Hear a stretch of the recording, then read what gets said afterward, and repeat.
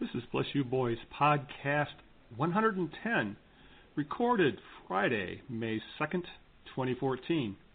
Why am I so outraged? Thanks for listening, and enjoy. 2 for the price of 1 for the Tigers.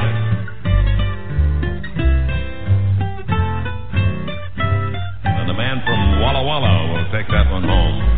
Michigan and Trumbull, Michigan and Trumbull. There's never been a corner like Michigan and Trumbull. And he stood there like the house by the side of the road and watched it go by. Michigan and Trumbull, Michigan and Trumbull. There's never been a corner like Michigan and Trumbull. There's a drive to left. That one is long gone. Michigan and Trumbull, Michigan and Trumbull.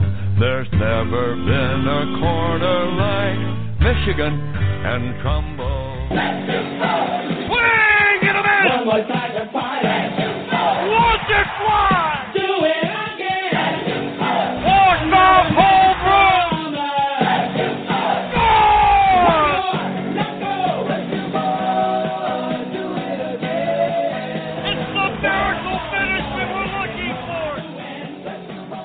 Welcome to the Bless You Boys Podcast. We're the editorial staff of BlessYouBoys.com, SB Nation's Detroit Tigers blog. Gets around the last week of Detroit Tigers baseball. I'm your host, Al Beaton, co-managing editor of Bless You Boys. Joining me this week, as always, is the man who is the kingpin of the west side of the state. He's also the kingpin of a certain Little League baseball team that's doing fairly well so far, and that would be our resident, I guess you would call him Gadfly at Bless You Boys, and that is Hookslide. How you doing? I don't know. What's a gadfly? That's a bad thing, as I remember. No, actually, it's more of a, what's the best way to term a gadfly would be someone who... fly in the ointment? Yeah, fly in the ointment, comes in and out, causes trouble, steps away, that kind of thing. So then to that I say buzz, buzz. Yeah.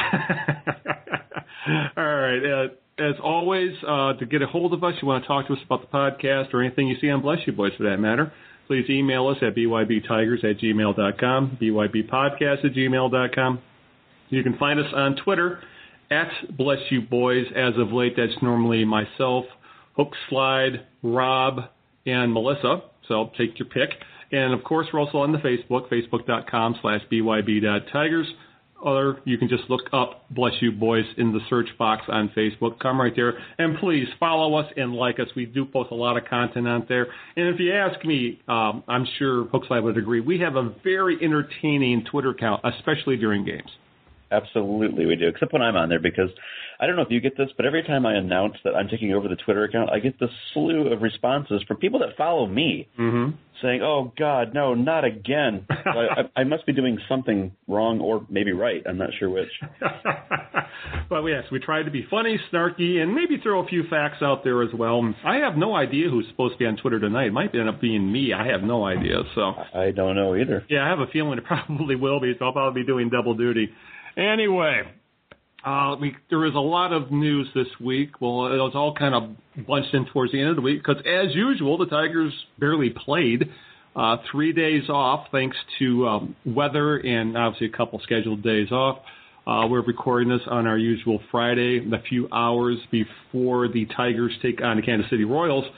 But our casual morning was rudely interrupted by breaking news. It went down while I was in the shower, as these things always seem to happen, and that would be Joel Hanrahan.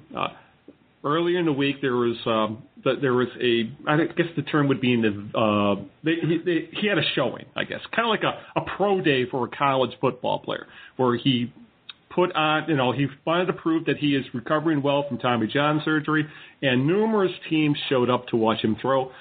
Tigers were one of 5 teams who were reported to be very interested in Hanrahan, who, before his Tommy John surgery, was a very, very effective relief pitcher. He was actually an all-star closer for the Pittsburgh Pirates. Well, This morning, the Tigers announced, well, it leaked out that Hanrahan was going to sign with the Tigers. The Tigers made it official this afternoon. And a 32-year-old Hanrahan, who's known to be a hard thrower, but right now he's building up because of the Tommy John. He's been signed to a 1-year contract, which is rumored to be worth $1 million guaranteed, up to $3 million total if incentives are included. We don't know what those are. He is obviously coming off Tommy John surgery, so the Tigers really don't have a time frame at this point for Hanrahan, other than they're hoping he will be back in 5 to 8 weeks. This is one of those things, Hookslide, where we told people the bullpen you see in April is not going to be the bullpen you see in July or August or whatever. Right. And this is a sign that, yes, the Tigers are aware they have bullpen issues, and this is a great way to do it in that Hanrahan's a very talented player. He's got a lot to prove, so he wants to be a free agent next year. He's done it in the past. This is just one of those things where I think this is low risk, high reward, and for the money they're spending, and the odds are, Hanrahan probably won't be the same guy he was with the Pirates, but he should be an upgrade over most of the guys they have in the bullpen right now. Especially the ones named Phil Koch. Yeah. Yes, and I understand just from some cursory, viewing of the stats and whatever that he's actually got some pretty good splits against lefties too. So he might be someone who, as I've said on past podcasts, who can be a right-handed pitcher that can still be a lefty specialist, so to speak, and that's good. But I was surprised by the signing. I saw the rumors going around whenever it was last week, 2 weeks ago, that the Tigers were part of that showcase where Hanrahan was pitching, that they were out interested, and I thought, I really didn't think a whole lot of that at the time. Did you? No, not really, and I wasn't sure how fast the process was going to go. This is one of those things where a lot of teams were involved, and very often you would expect the usual suspects to be involved, like the Yankees and the Red Sox, things like that, and the Tigers were thrown in there.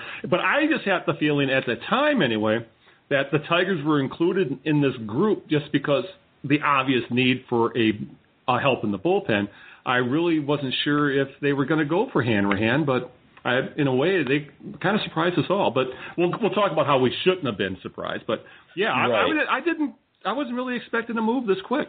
No, I think it's maybe part of it subconsciously because there were so many other teams kind of involved in looking at that piece that I thought maybe I anticipated a bidding war of sorts and thought, the Tigers aren't going to blow a bunch of money to pick this guy, which they didn't end up, doing that. But I guess just with some of the talk about, we said there's not a whole lot of internal options, but you did have guys like, Corey Knebel on the table. And just, I don't know, I did not suspect that they would go out and get, a paid-for piece like they did, and I'm glad that they did. Yeah, it's something that they had. They really did have to do because they seem to be fairly settled with Nathan and Jabba Chamberlain at the back end. Everything else is really kind of up in the air, and it's more so. Well, how this is going to help? I'll put it this way: is that I think the Tigers are okay towards the back end of the pen when you got Nathan. Chamberlain has pitched well. You look at the numbers; he has not pitched bad at all, and neither is Al Albuquerque for the most part. But Albuquerque's Albuquerque. He's going to have games where that slider's not working and he's hittable. But what this will do is give the Tigers more flexibility in that 7th, 8th inning role, that setup role, and then push guys who have been forced into that role, the Buchanans, the Reeds, the Crowells, those kind of pitchers, maybe move them down the line a little bit so where they're more, they're not being used in high leverage situations. And we've seen, I think, a little bit too much of that, but some of that also had to be blamed with, there was that stretch where the Tiger starters, for the life of them, couldn't get through 5 innings without throwing 100 pitches. That was bizarre. Yeah. It was one thing after another, whether it was, the weather interfering or, you get Sanchez with a blister on his finger. Yeah, you're right. There were some situations where they had to go to the pen, by the 4th inning or the 5th inning, and it's just not built to handle that. Yeah. Not this bullpen. Right. And as for any roster fallout, we really don't know what the Tigers have planned just yet. All we do know is that to get him on the 40-man, they moved Mike Bellafor, who was recently picked up as guess what? A left-handed reliever right, who was pitching for Toledo. He was moved off the 40-man. His contract was outrighted completely to AAA Toledo to make room for Hanrahan.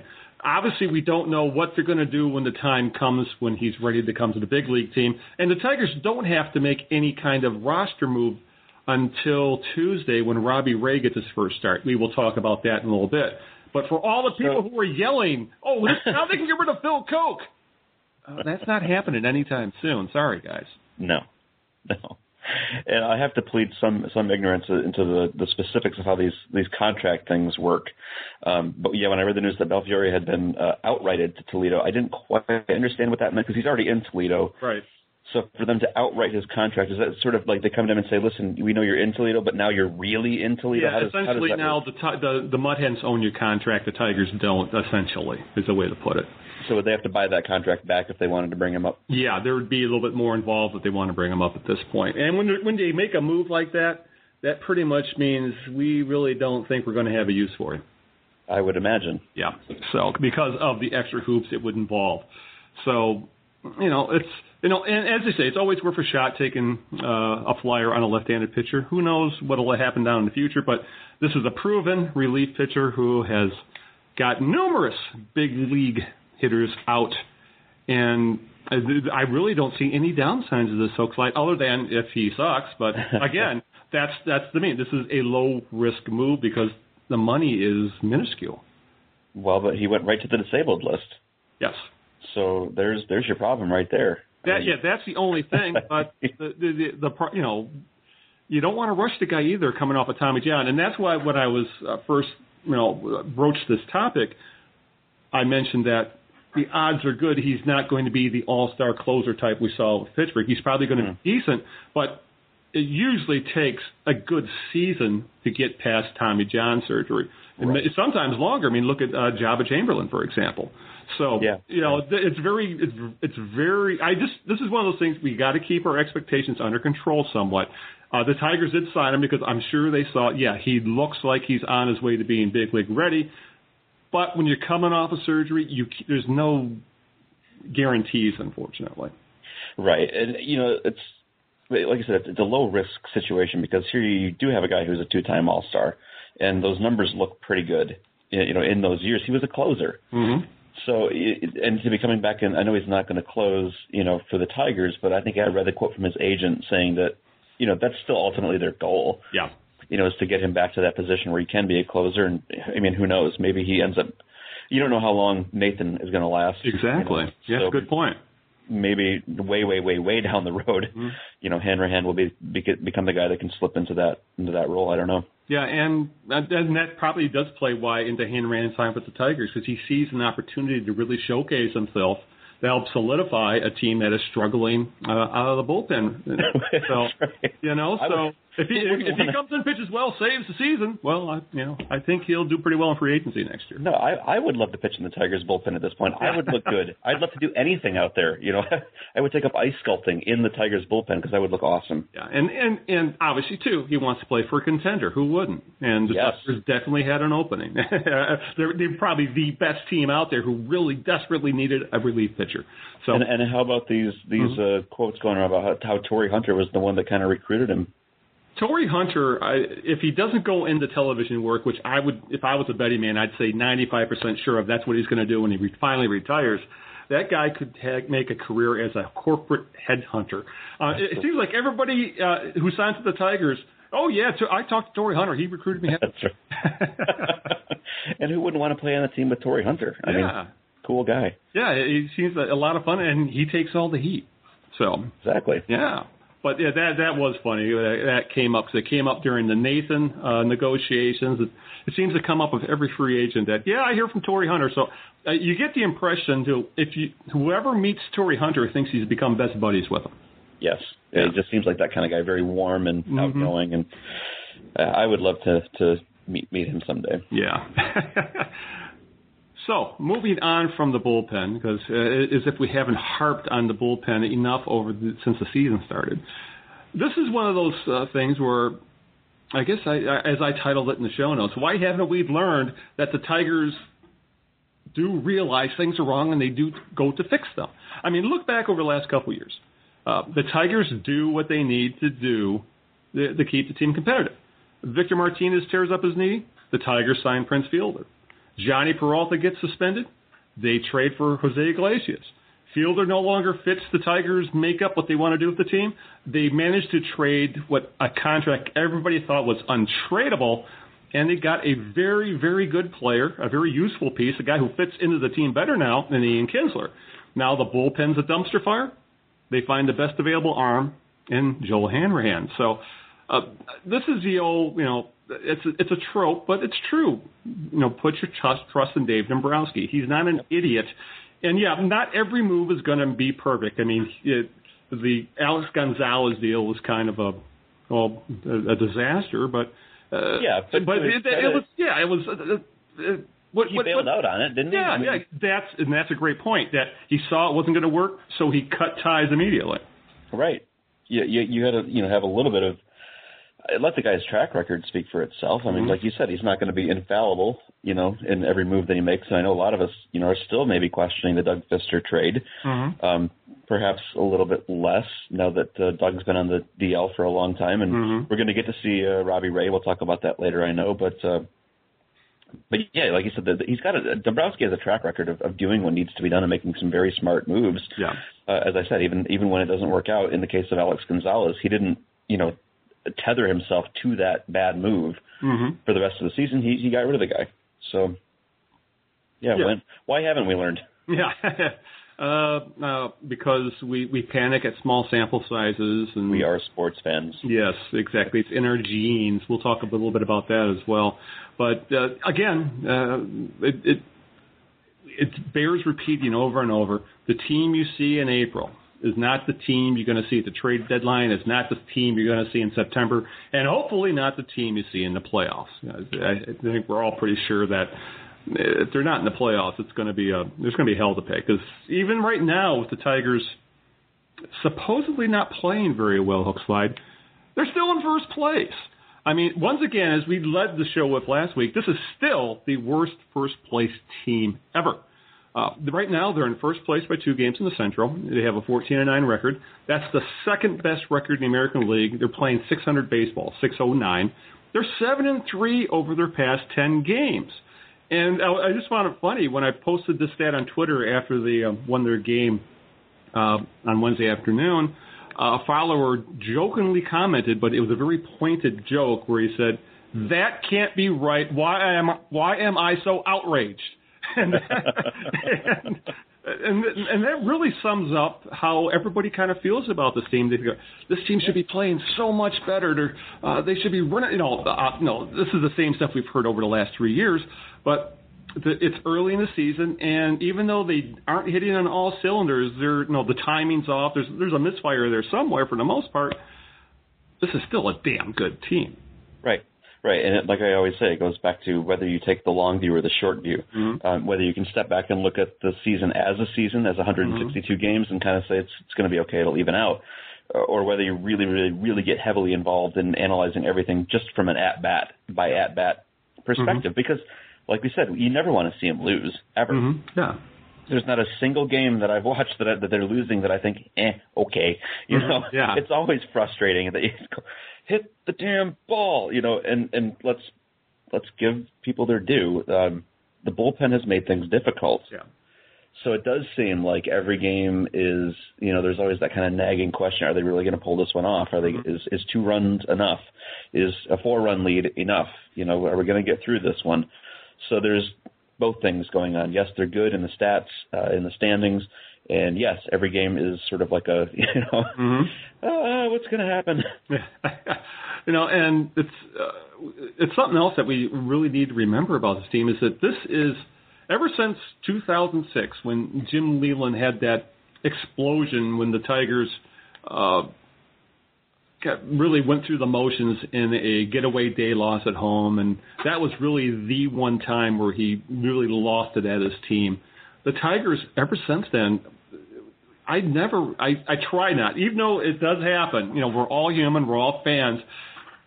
you can't write this team out of any games. I mean, you see it all the time. Oh my God, they gave up 3 early runs, game's over. And yet they come back. No, we saw that a few times this past week and they came back to win games. Yeah. That's the one thing that I think we as fans tend to forget. This team falls behind early is nothing. How many times have we seen this team come back in the late innings, almost out of nowhere, to pull off victories? But again, we're fans and we have very short memories. And very short fuses. Yeah. And I count myself in that, in that group. Because there was that game just, wasn't it just this past week? Yep. It feels like everything is so disjointed right now. I don't have any sense of time. Right. But it was, let me look here, the game against Chicago. Yeah. Right? I believe you're right. That was the one they won 4-3, wasn't it? Yep, there it is. And that was Tuesday. Can you believe that? Yeah. I'm thinking months ago. No, that was just Tuesday. Yes. They were down 3 runs in the third inning, and they scored a run. They came back, scored 4 consecutive runs, the last in the ninth to win it. Right. Yeah. So that was there's a case in point, where even I, watching that game and saying, oh, there goes the first 3 runs in the third inning, and already that temptation there to say, this is done, This isn't going to work out the way we want it to, and they're not hitting Jose Quintana, and look what happened. I mean, it was a nail-biter, and it took them until the ninth to finally pull it off, but exactly to your point, it takes 9 innings to finish a game. You can't count them out at any point, even if it takes a glorious bunt to make it happen. We'll get into that a little bit, too. Yes, And almost all of us, at least for most games, we're on the social networks in one way or another, on our own Twitter account or running the Bless You Boys account. And oftentimes we voice that inner id fan of us, who starts complaining about the bullpen or bitches about falling behind early or makes fun of a toot plan. But again, that's part of being a fan, and that's why, there's a couple exceptions on our staff, but for the most part, we're not journalists. We're fans, and that's how fans act. Yes, especially because we're heavily influenced by the stats and by beer. Yeah. So. Yes, and as always, remember, I always consider Kurt's a journalist, and actually so is Catherine. So, that's right. And the rest of us are just interlopers who have loud mouths. So. That's right, and access to the internet. Yes, exactly, and access to a site. And bingo, there you go. All right, while we're kind of talking about the Tigers haven't hit on all cylinders, but are still playing halfway decent, well, we're actually 1 month into the season, being that today is, today's May 2nd. So, I'm with you. I can't keep track of days or time anymore because you get so used to a season being game every day, and this season has been so disjointed. It's awful. I know they're playing tonight, and I honestly had to think. I felt like it had been about 4 days since their last game, and I realized, no, it was just 2 days ago. Yeah, like the second Chicago game, I had no idea it was an afternoon game. I had none whatsoever. So luckily I caught it before I realized, I guess I got to do a recap in about 12 hours. So, but we're 1 month into the season, and anything we talk about when it comes to numbers, we have to remember this, the caveat. The Tigers have played the least amount of games of anyone in Major League Baseball, anywhere from 2 to 4 games less than everybody else because of the schedule quirks and having a few games rained out. But and actually Patrick did some nice research on this, and actually so has John. They've both written posts about where this team stands a month into the season. And offensively, they aren't pounding the ball, but they really have been above average in most offensive categories. Looks like they're first in batting average, and otherwise they're in that 4th to 7th rating in the American League when it comes to stats like OPS, runs per game, on base percentage, slugging, that sort of thing. But the one red flag we're seeing, which we pretty were sure was going to happen going into the season, is that the power numbers on this team are way, way down. They're only 14th in doubles, 12th in home runs. But again, the other caveat being Miguel Cabrera is hitting the ball, but he's not hitting for power. And I think those will change well when he starts really getting, whenever he gets figured out that, yes, I'm healthy and I can pound the ball. And aren't those stats funny? Yeah. I mean, to hear you say that they're 14th in doubles, you said? Mm-hmm. And there was just this last game where they had, 3 doubles in one inning, and it seems like they hit those frequently. Mm-hmm. I'm surprised to hear that they're that far down on the list, but it's, like I said, the math is weird sometimes. Yeah. I just saw this the other day, too. It was Wednesday, during Wednesday's game.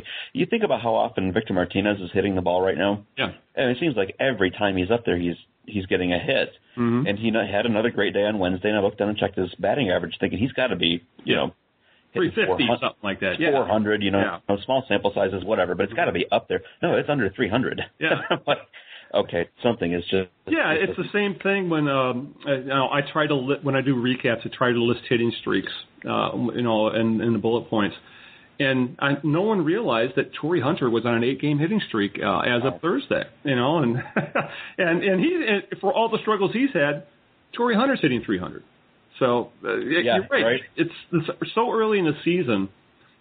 These numbers really fluctuate a lot. For that matter, Miguel Cabrera, within a week, raised his average 74 points. So I think the worry about him was much overstated. But I am concerned about the power because other than Cabrera, who's going to hit home runs? And yet they're doing it, aren't they? Yeah. I mean, they still seem to be, at least those first couple of weeks of the season, I guess it's maybe kind of tailed off a little bit. Yeah. It seems lately it's been a lot more long fly balls to the warning track, whether it's, Castellanos that's doing it or Cabrera that's doing it. So, it seems like they've got to bounce back from that, though. Yeah. And I was looking, too, at I always like to keep an eye on their overall runs scored, runs allowed, run differential, that whole thing. And they still have a +9 run differential.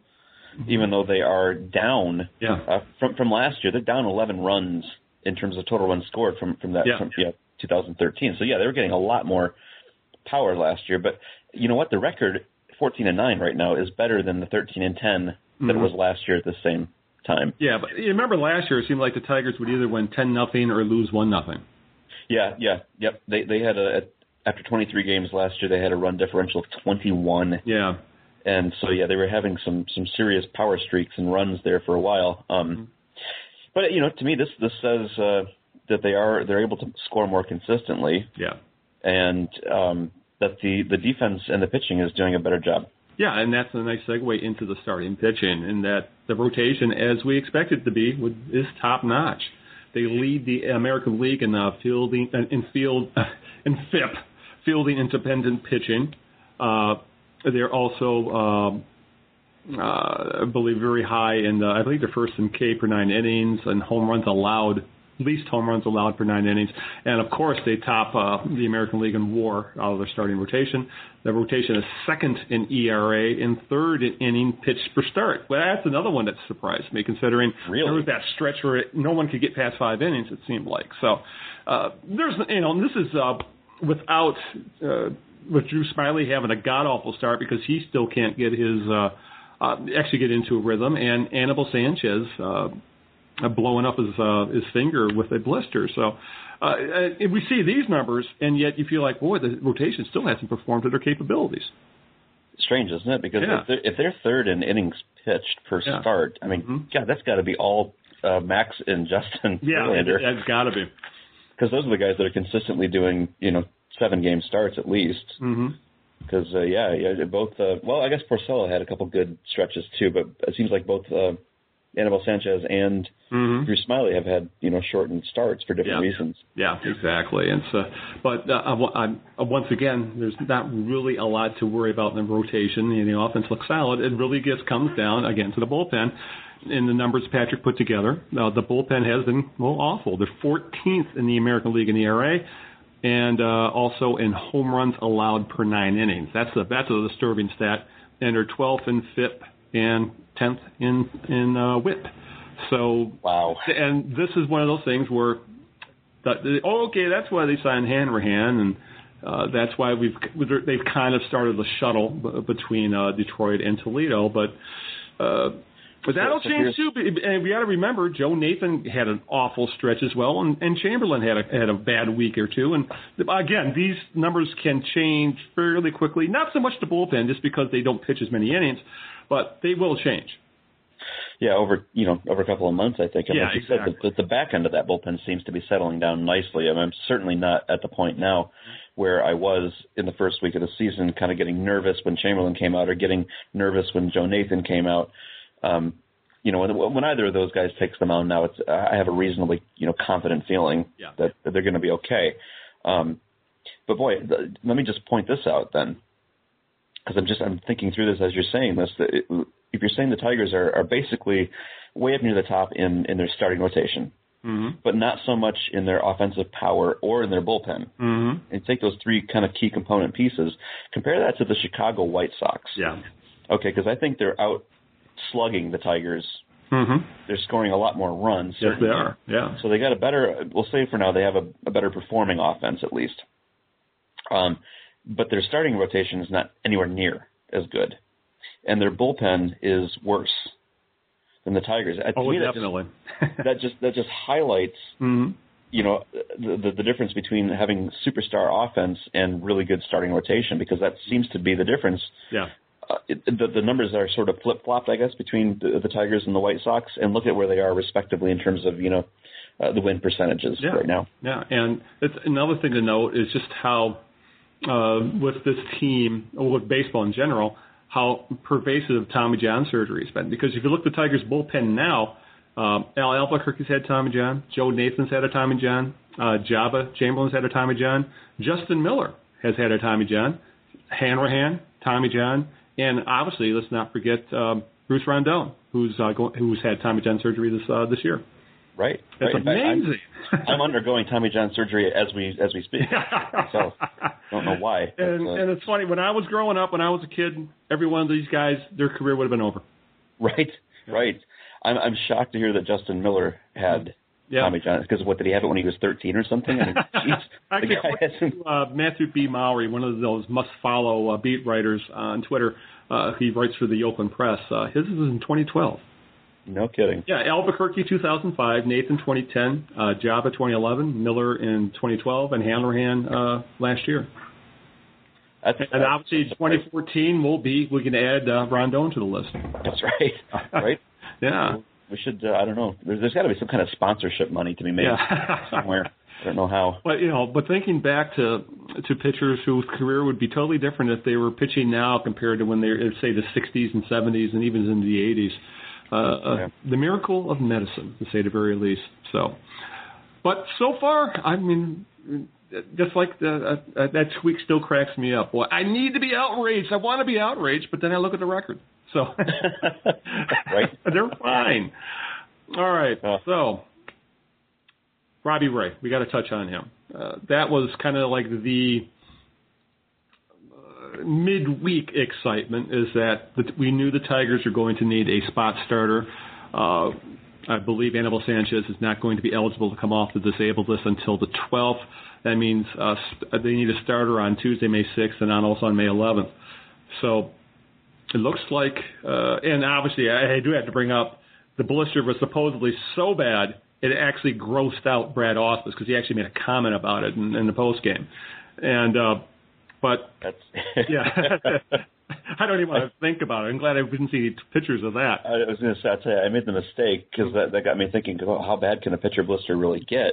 So I made the mistake of going up to Google Images and searching for pitcher blisters, on the fingers. Mm-hmm. Holy crap, that is it looks like a small rodent had maybe, gotten in there and performed disgusting acts with that finger. So it's just, I no longer wonder why he went on the 15-day DL, because I was surprised at first going, it's a blister. Geez, don't those callus up within a couple of days? Mm-hmm. No, not that blister. Obviously, he doesn't use the pickle juice like Nolan Ryan used to use. So. That's right. Yeah. But Ray's going to get the start. He's going to step up, and he has pitched well in Toledo. He's made Dombrowski look good. 3-1 record, 1.59 ERA in 5 starts over 28 and a third innings.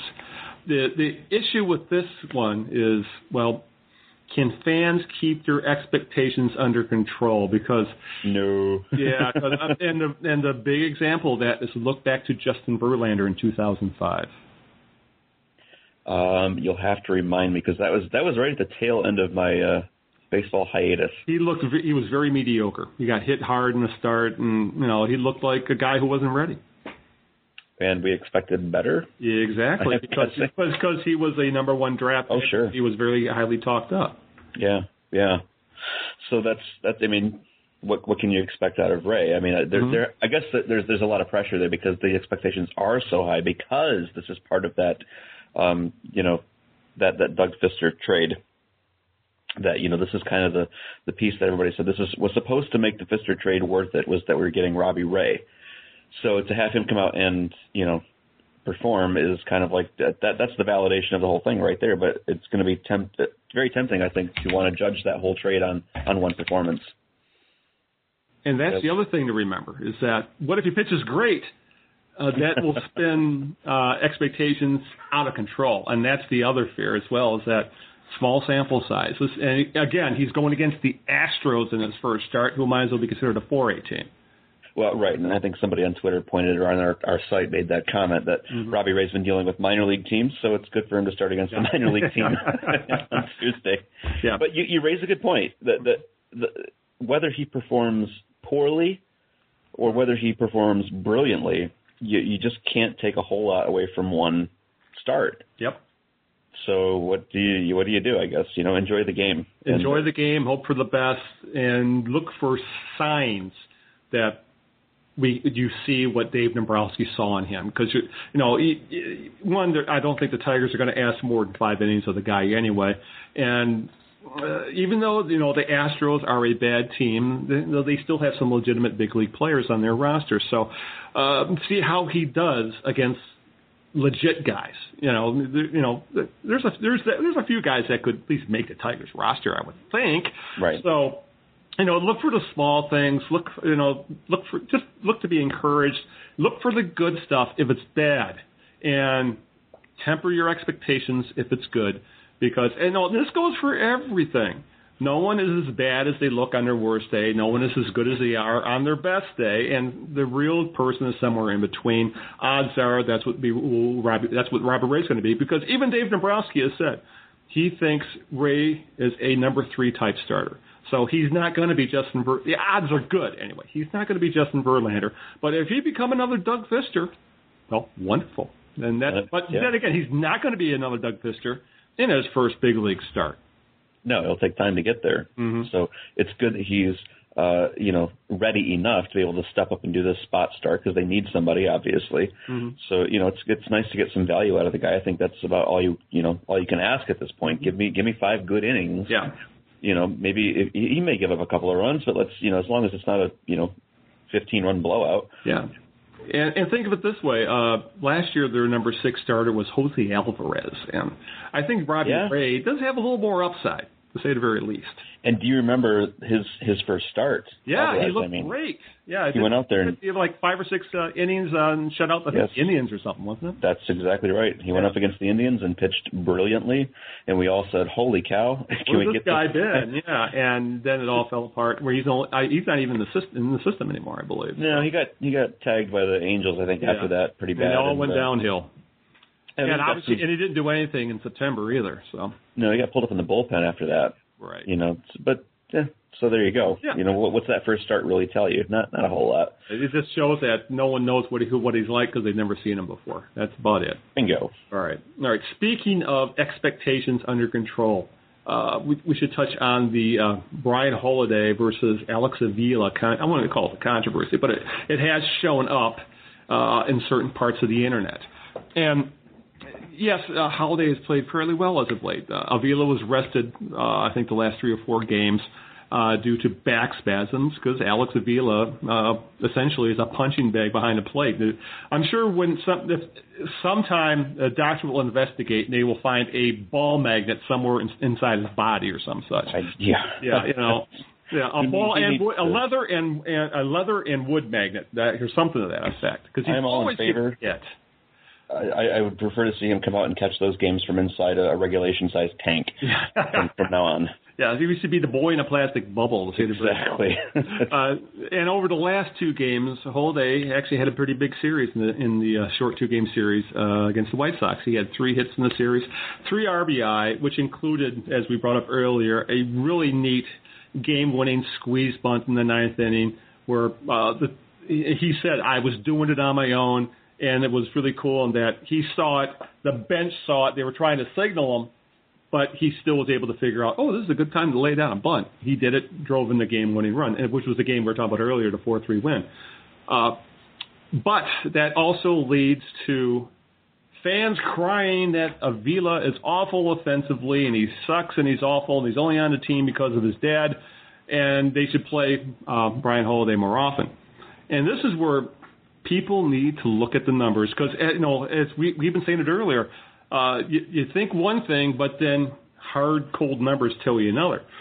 The week before he was hurt, Alex Avila hit 286. He got on base at a 375 clip, and he slugged 429. That's an 804 OPS, which is awesome out of a catcher. And let's not forget, Alex Avila, no question about it, he's probably the best defensive catcher the Tigers have right now. And we saw Holiday do a good job of trying to throw the ball around in the White Sox. Right. But again, this isn't the fans are bad and stupid. This is one of those things where we've admitted on this podcast, what you see sometimes doesn't always gel with what the numbers actually say. Avila looks like he's struggling because we remember he had a god-awful stretch where he may still be leading the team in strikeouts. He seemed like he had a golden sombrero. If he didn't get a golden sombrero, he was having a good game. But he really picked up. You look at the numbers and say, oh, yeah, he's hitting the ball. And that's another thing where, you got to look a little bit deeper than just those 2 games, just because Brian Holiday – and think about it, he only had 3 hits in 2 games, and one of them was a double that dropped in 2 runs, and the other was the bunt of those hits. Right. And I think the other one was an infield single. So it's not like he's ripping the cover off the ball. But this is one of those things. There's a reason why Brian Holiday is a backup catcher. He's a decent backup catcher, the kind of guy you want to have on the roster. But he's going to get exposed if he plays every damn day. Right. And so, again, you go, what do you expect out of the guy? He's a backup catcher. He had a couple of good games. In fact, I counted back 3 games, not just the 2 in Chicago, because he did catch the one in Minnesota, too, before that. And over that 3-game stretch, 333 average, 844 OPS, good for him. But as you mentioned, people often forget about the defensive component. Yes. And by defensive, I don't just mean that he catches the ball or throws the ball. I think we're also talking about the ability to work with the pitchers, the pitch sequencing, pitch framing. That whole thing goes into the defense. Yeah. Avila will always be superior in that, to Brian Holiday, who is still essentially a rookie. Yep. So good for him. We can be thankful, for the production that he did, given those couple of games that he was called up. But it was Wednesday's game, and a friend of mine, I love him dearly, I do. Yeah. But we know that we disagree with each other on how to, interpret this team and the way they play. He sent me a note on Wednesday and said Alex Avila is hitting .053 in day games. Yeah. And he said, in other news, my favorite ice cream flavor is nepotism. And I laughed and, I said, hey, I think you got these guys confused with the Lions again. This is actually a good team, and we're allowed to say nice things about them. Yeah. So but it's that whole small sample size thing, and I'll address that too, because you bring up Avila's stats in the last 7 games that he played. They look good, and I know we've caught some flack from certain people before and saying, well, come on, you can slice and dice the numbers any way you want to make them look good. Well, guess what? You have to do the same thing with Holiday. Yeah. You have to take a very small 2-3 game sample size, and to have people turn around and say he should be the starting catcher, make Avila the backup, which I have seen. In fact, I read that quote to you last week, and that was before Holiday had a good game. So you kind of go, look, here we are again. Take these things for what they're worth, but let's not jump to the crazy, long-reaching conclusions as a result of it. Yeah, and you brought up the best point, is that the most important part of Avila's job is handling the pitching staff, and I don't think there's any question at all that the Tigers pitchers are better when he's behind the plate. It's not an offensive position. Yeah. It's not, like you said, if you get that much out of Avila, you're doing pretty good. Mm-hmm. In fact, I ran some numbers from last year, too, just for all of 2013 to see where he ranked against, some of his peers in MLB. And, he's in the top 10. Yeah. Once you start, limiting to 300 plate appearances and that kind of, set those filters right. The only guys that are ahead of Avila are the names like Salvador Perez, Castro, some of these guys are like, they're all-stars. You're right. Not everyone can be an all-star, okay? So, but maybe that's the problem. Maybe we have certain fans that think every player should be. Bingo. You have to have 8 position players who are all-stars. Your pitcher should be a Cy Young winner, and your manager should be manager of the year every year. That would make for a very boring all-star game, wouldn't it? This year at Target Field will be the National League versus the Detroit Tigers. Yeah. All right. As we're winding down the home stretch here, let's bring out a little discussion topic that was thrown out there because it's an ongoing trend in Major League Baseball, and the Tigers actually have a good position player that this could apply to. And Rob posted this past week in that the question, should the Tigers extend Nick Castellanos?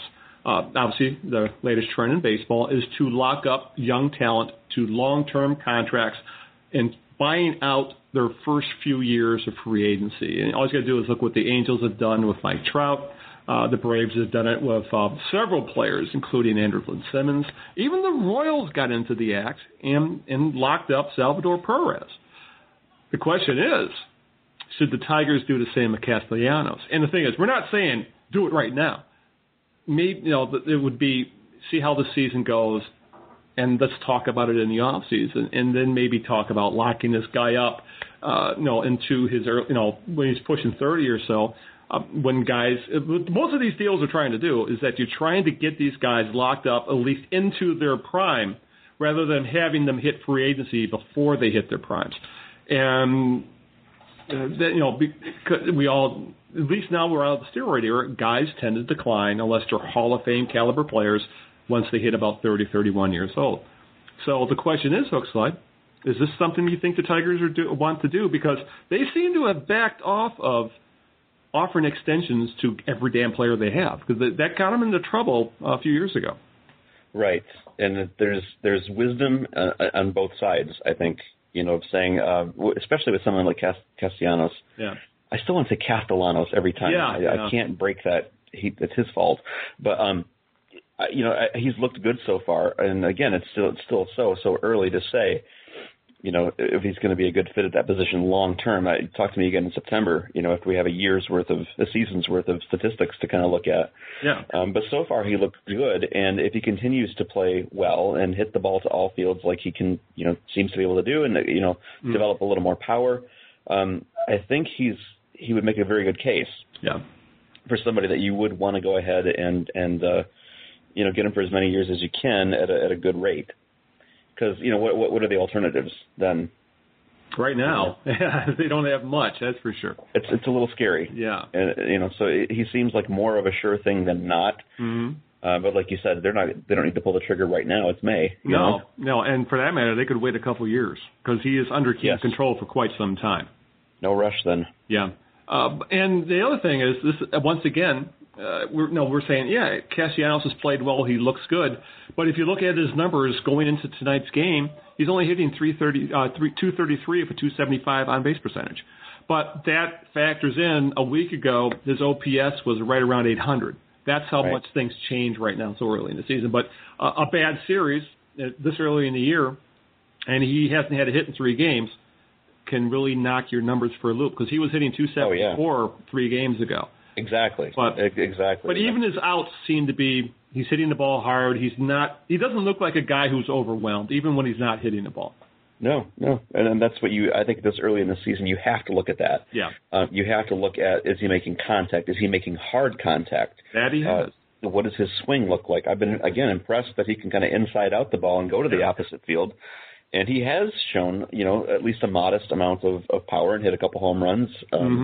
So, he's got some growing to do. Obviously, this is his first full, season. Mm-hmm. But I would still put him up there in the top 3, contenders for Rookie of the Year. Definitely. Yeah, because I have a feeling Jose Abreu's got to come back to the pack sooner or later, even though he's hitting. But you could make the argument: is he really a true rookie anyway? Because he played out of Cuba for so long. Yeah, He's like 26 years old or something like that. That's right. But yeah, he's still a scary, scary hitter, and I was glad to see, for the most part, the Tigers were able to keep him under control the last couple of games. Yeah. Yeah, but this is one of those where I'm sure that this is the Tigers are thinking about it, but he's going to be under team control for like 6 years, and he's not going to hit arbitration for like 2 or 3. So there's no hurry in this, but I could understand the logic behind it. But right now, I don't want to put any more undue pressure on this kid, and that's the main thing. He doesn't look overwhelmed. He doesn't look like he's scared out there. He's actually performed fairly well in some tight situations. He had like a game tying hit in the first week of the season, things like that, and really he's been better defensively than I think we all thought he was going to be. Yeah, absolutely. Better than Cabrera, or at least that same as. I don't know. I mean, maybe slightly better, but he's not.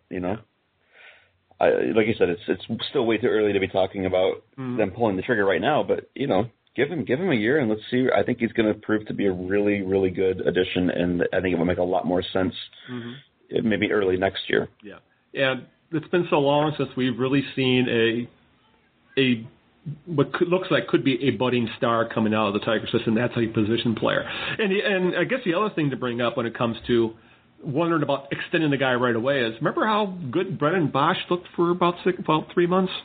So, and he's bounced around. He's probably on his 4th organization at this point now. So, but, and there was talk at that, he was so hot when he got called up. And he was one of those guys where I don't think the Tigers ever thought of him as a legitimate big-time prospect. They called him up at the time because they needed some hitting. He was the hottest bat at Toledo at the time, and amazingly enough, he didn't stop when he came up to Detroit, at least for the first 3 months. And there was talk that he should have made the All-Star team that year. Wow. And that's right. And obviously we thought, oh yes, the Tigers have their right fielder of the future. Well, he's now the backup outfielder for. Where the hell is he with? Is he the Angels? Angels, exactly. That's where we saw him. We saw him in the Angels series, where he dropped a fly ball. So that's right. Very Boschian of him, is that term we like to use, Boschian. Wearing that 00. Yes. All right. I saw some very disturbing news today, Hookslide. It turns out, yes, very disturbing. I'd be concerned if I was a fan. And that is the Tigers are bonding over Zubaz. Oh no! Jabba Chamberlain has a connection, well, he's out of New York. He probably knows people, quote unquote, and he's getting everyone on the team orange and blue Zubaz pants. Dear God. Well, okay. So yeah, for the people who don't know what that is, I had to do a little bit of research and went to go look, and the Zubaz are basically they're a kind of pants, I guess. Sort of pant-like garment for the lower extremities that are meant, I think, in their color and in their design patterns, they're meant to sort of stimulate someone who's recently been enjoying hallucinogenic drugs, and they also communicate, I think, the message to the world that I still enjoy the music of Vanilla Ice. It's basically what these pants are meant to communicate. Because I guess this was popular, and I barely remember this back in the early 90s. As someone who was actually of age in the late 80s, early 90s, when actually I was in my late 20s, early 30s, I actually wore Zubaz. Did you really? Well, the softball team I played with at the time, and we all bought matching Zubaz. I think that I may actually have had a pair that were like light blue and dark blue that I probably got handed down to me secondhand by a cousin or something. But I seem to remember, and they have the kind of tapered, they taper down by the ankles, so you get the kind of. You would pretty much the only people you might see wearing Zubaz today, for the most part, are like bodybuilders because of that tapered look, and they're very the late 80s, early 90s were a very weird time for fashion. I mean, you don't want to see hair. What my hair looked like back then. So I think we do. Yeah. Well, mullets. I tried a mullet at the time. I also tried the, the perm on the top and the longer hair in the back and the short on the sides. It was an experimental time. This illustrates, then, I think, the age difference between us, because I think in the early 90s, my haircut of choice was the bowl cut. And I was still pegging my pants, which I think were stonewashed white jeans. Well, actually, pegging was in fashion back then, not for adults. I mean, I vaguely admit to doing it. So So the point is, the Tigers are bringing back the Zubaz. Yes, they're bringing back the Zubaz, according to the news we saw. But on the cool side of it, it's kind of fun. And I'm hoping to see, I'm sure we will see pictures on social networks from the Tigers of them, hopefully a group shot of wearing orange and blue Zubaz. I would suggest either wear sunglasses or, as Hookslide suggested, take a mind-altering drug of some sort. Because I would not recommend. They're going to look good. Yeah, I wouldn't even look at that picture if you're prone to seizures. So be careful. And I'm all in favor of the Zubaz if, and this is a big if they'll allow them to wear them on the field, because that would be so awesome. I mean, they kind of look like the standard pajama pants style. Yeah, that's the best way to put on it. They're like pajama pants. Bingo. Like the uniforms are anyway. So why not, if they're going to be, team color, blue and orange, then... Yeah, and then every batter can use like MC Hammer for their walk-up music, or Tone Loc, or whatever. Can't touch this. You wouldn't want to. Not in those pants. And it brings back good and bad memories, to say the very least, of my fashion choices way back when I was spending way too much on Nikes and probably not enough on haircuts or something. So regardless, yes, it does show our extreme age differences when I was married with a house and a job, and you were running around your parents' backyard in a bowl cut at the same time. Skateboarding. There you go. Skateboarding all the time. All right, so now let's wrap up this show, Hookslide. So anything else you want to add before we call it an afternoon and prepare for a weekend of baseball in Kansas City? Yeah, the Tigers are back on top of the Vegas lists. Oh, yes. So I wrote a post this morning. I appreciate you taking that post rather than me, because I've been the one that's been writing it. And you did try to do something a little more interesting with it, and you explained the betting, which helps. Yeah, just because it's, people look at those numbers, and if you haven't been, involved with the Vegas bookie recently, then, God bless you. Mm-hmm. I really haven't myself. That's a joke, guys. But, to look at those numbers and not really understand, you kind of go, yeah, so what? So they got 13-2 odds. What does that mean? Mm-hmm. So it did help to kind of explain it, I think, for some people. And I was more interested in seeing how those percentages moved from, when they first issued those odds back in March. So, but the point of my post still stands, that this is ultimately bad news. Yeah. Bad. If I bet on this team, now that they're best odds, to win the World Series, if I put money down, they're going to lose. Mm-hmm. So I will promise, to everyone in the Bless You Boys community that I will not put money down on the Tigers to win the series this year, provided you all send me very, very sizable checks. And then I'll stay away from them, and your team can have a chance. Yeah. So, but it's and I'll just add this: if you bet on baseball, you are a degenerate gambler, because there's not a worse sport in the world to bet on. If you're going to bet on, you're going to bet on a sport. Bet on football. It's much more. What's the odds are good teams are going to win far more often in pro football than they are, we've seen time and time again with Major League Baseball that, the Astros beat the Tigers last year. So, I mentioned this in the post too, because I actually do bet on baseball occasionally. I put the cheap bets down, $1, $2, but I string together the parlay bets where every one of your teams has to win in order to get anything out of it. Those are sucker bets. Oh, I know they are, but it's so tempting for a guy like me to go, I know enough about the statistics, to go, I should be able to pick 8 winners. Come on. Out of 20 teams, or 15 matchups, I should be able to pick 7 to 8 winners, and I can't. And because this is what happened the last 3 nights, the Miami Marlins swept the Atlanta Braves. Bingo. There you go. They beat them like 9-0 one night, 9-1 the next night. It was ridiculous. Yeah, you're right. It's degenerate for suckers like me. Yeah. Yeah, it's funny that I seem to have had, when I have bet on sports, I stay away from baseball. I love betting on horses just because, that's one of those things where, you bet on the name, or I'd like to look at those silks. I'm going to bet on that, or of course football, because one, I'm a huge football fan, and two, the odds seem to be a little more in your favor if you follow the sport. Yeah, baseball.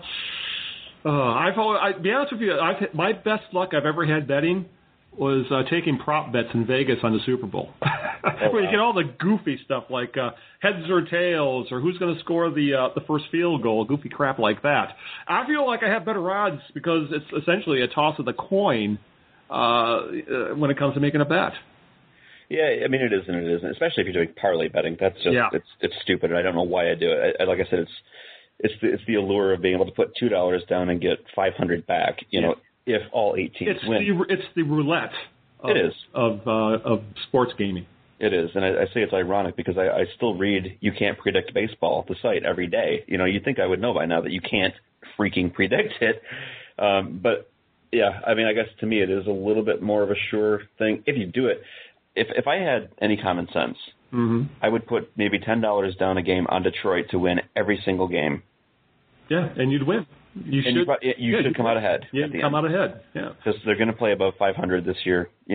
So it can be a safe bet, but but that's not fun. Well, I do agree with you though, because I love playing roulette, even though I know it's the worst bet in the damn house when you're in a casino. You just can't help yourself. It's a fun thing to do. It is, and I even know the odds, Al. I know. I've looked it up. To win an 8-team parlay, it's like 1 in 500,000. To win it, it's ridiculous odds. But here I go. Yep. So as always, go to it's Bovada who supplies the odds. So feel free to check out. I think it's BovadaLV.lv. So if there's but they're not paying us for the plug. They just email us all the odds.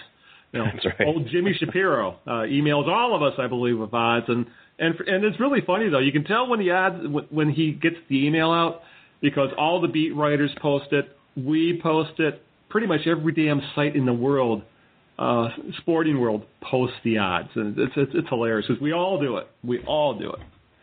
And it's good, but the point, I guess, beyond the personal betting stories or whatever is, hey, the Tigers are pick number 1 again. Yeah, bingo. And the Dodgers are right behind them. Yeah.